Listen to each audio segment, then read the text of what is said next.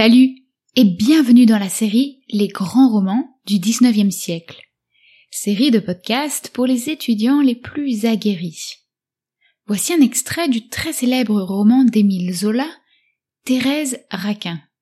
Le roman nous raconte l'histoire de Thérèse, une jeune fille qui doit épouser son cousin Camille et qui, en venant vivre à Paris, est séduite par Laurent, un ami de celui-ci. Ils deviennent alors amants et souhaitent rester ensemble. Mais que faire de Camille ? Thérèse et Laurent décident de le noyer sans se douter que ce drame passionnel n'aura pas les résultats escomptés.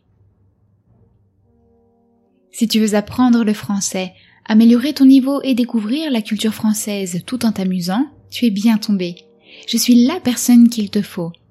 Mais avant de commencer, souviens-toi de t'aider de la transcription, car cela te sera utile pour le vocabulaire et tu pourras aussi identifier les liaisons que je fais. C'est bon ? On commence ? C'est parti !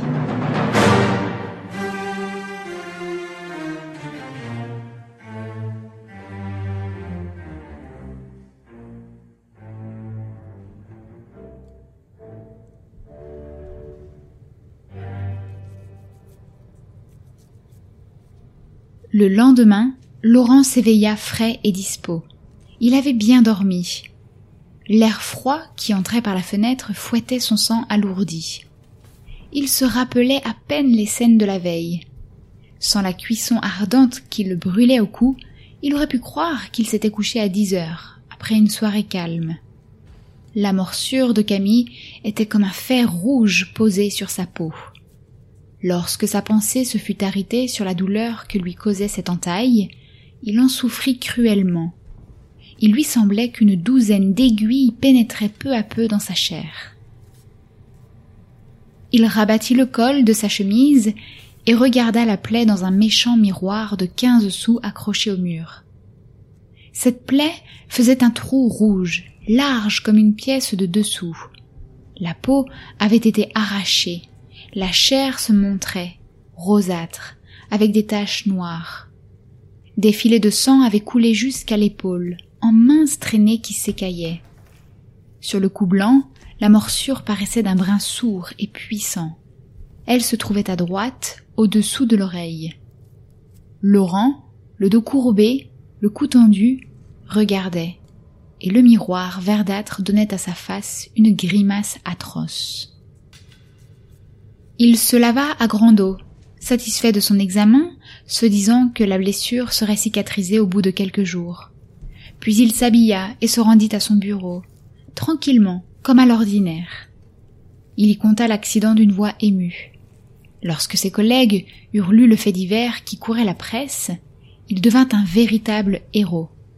Pendant 1 semaine, les employés du chemin de fer d'Orléans n'eurent pas d'autre sujet de conversation. Ils étaient tous fiers qu'un des leurs se fût noyé. Grivet ne tarissait pas sur l'imprudence qu'il y a à s'aventurer en pleine Seine, quand il est si facile de regarder couler l'eau en traversant les ponts. Il restait à Laurent une inquiétude sourde. Le décès de Camille n'avait pu être constaté officiellement. Le mari de Thérèse était bien mort, mais le meurtrier aurait voulu retrouver son cadavre pour qu'un acte formel fût dressé. Le lendemain de l'accident, on avait inutilement cherché le corps du noyé. On pensait qu'il s'était sans doute enfui au fond de quelques trous, sous les berges des îles. Des ravageurs fouillaient activement la Seine pour toucher la prime. Laurent se donna la tâche de passer chaque matin par la morgue, en se rendant à son bureau. Il s'était juré de faire lui-même ses affaires. Malgré les répugnances qui lui soulevaient le cœur, malgré les frissons qui le secouaient parfois, il alla pendant plus de 8 jours, régulièrement, examiner le visage de tous les noyés étendus sur les dalles. Lorsqu'il entrait, une odeur fade, une odeur de chair lavée l'écœurait, et des souffles froids couraient sur sa peau. L'humidité des murs semblait alourdir ses vêtements, qui devenaient plus pesants à ses épaules. Il allait droit au vitrage qui sépare les spectateurs des cadavres. Il collait sa face pâle contre les vitres. Il regardait. Devant lui s'alignaient les rangées de dalles grises. Ça et là, sur les dalles, des corps nus faisaient des taches vertes et jaunes, blanches et rouges. Certains corps gardaient leur chair vierge dans la rigidité de la mort. D'autres semblaient des tas de viande sanglante et pourrie. Au fond, contre le mur, pendaient des loques lamentables, des jupes et des pantalons qui grimaçaient sur la nudité du plâtre. Laurent ne voyait d'abord que l'ensemble blafard des pierres et des murailles, taché de roux et de noir par les vêtements et les cadavres. Un bruit d'eau courante chantait. Peu à peu, il distinguait les corps. Alors, il allait de l'un à l'autre. Les noyés seuls l'intéressaient. Quand il y avait plusieurs cadavres gonflés et bleuis par l'eau, il les regardait avidement, cherchant à reconnaître Camille. Souvent, les chairs de leur visage s'en allaient par lambeaux. Les os avaient troué la peau amollie, la face était comme bouillie et désossée. Laurent hésitait. Il examinait les corps, il tâchait de retrouver les maigreurs de sa victime. Mais tous les noyés sont gras, il voyait des ventres énormes, des cuisses bouffies, des bras ronds et forts. Il ne savait plus, il restait frissonnant en face de ces haillons verdâtres qui semblaient se moquer avec des grimaces horribles. Un matin, il fut pris d'une véritable épouvante. Il regardait depuis quelques minutes un noyé, petit de taille, atrocement défiguré. Les chairs de ce noyé étaient tellement molles et dissoutes que l'eau courante qui les lavait les emportait brin à brin. Le jet qui tombait sur la face creusait un trou à gauche du nez. Et, brusquement, le nez s'aplatit, les lèvres se détachèrent, montrant des dents blanches. La tête du noyé éclata de rire. Chaque fois qu'il croyait reconnaître Camille, Laurent ressentait une brûlure au cœur. Il désirait ardemment retrouver le corps de sa victime, et des lâchetés le prenaient lorsqu'il s'imaginait que ce corps était devant lui. Ses visites à la morgue l'emplissaient de cauchemars, de frissons qui le faisaient haleter. Il secouait ses peurs, il se traitait d'enfant, il voulait être fort. Mais, malgré lui, sa chair se révoltait, le dégoût et l'effroi s'emparaient de son être, dès qu'il se trouvait dans l'humidité et l'odeur fade de la salle. Quand il n'y avait pas de noyé sur la dernière rangée de dalles, il respirait à l'aise.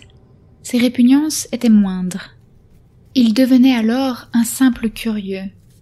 Il prenait un plaisir étrange à regarder la mort violente en face, dans ses attitudes lugubrement bizarres et grotesques.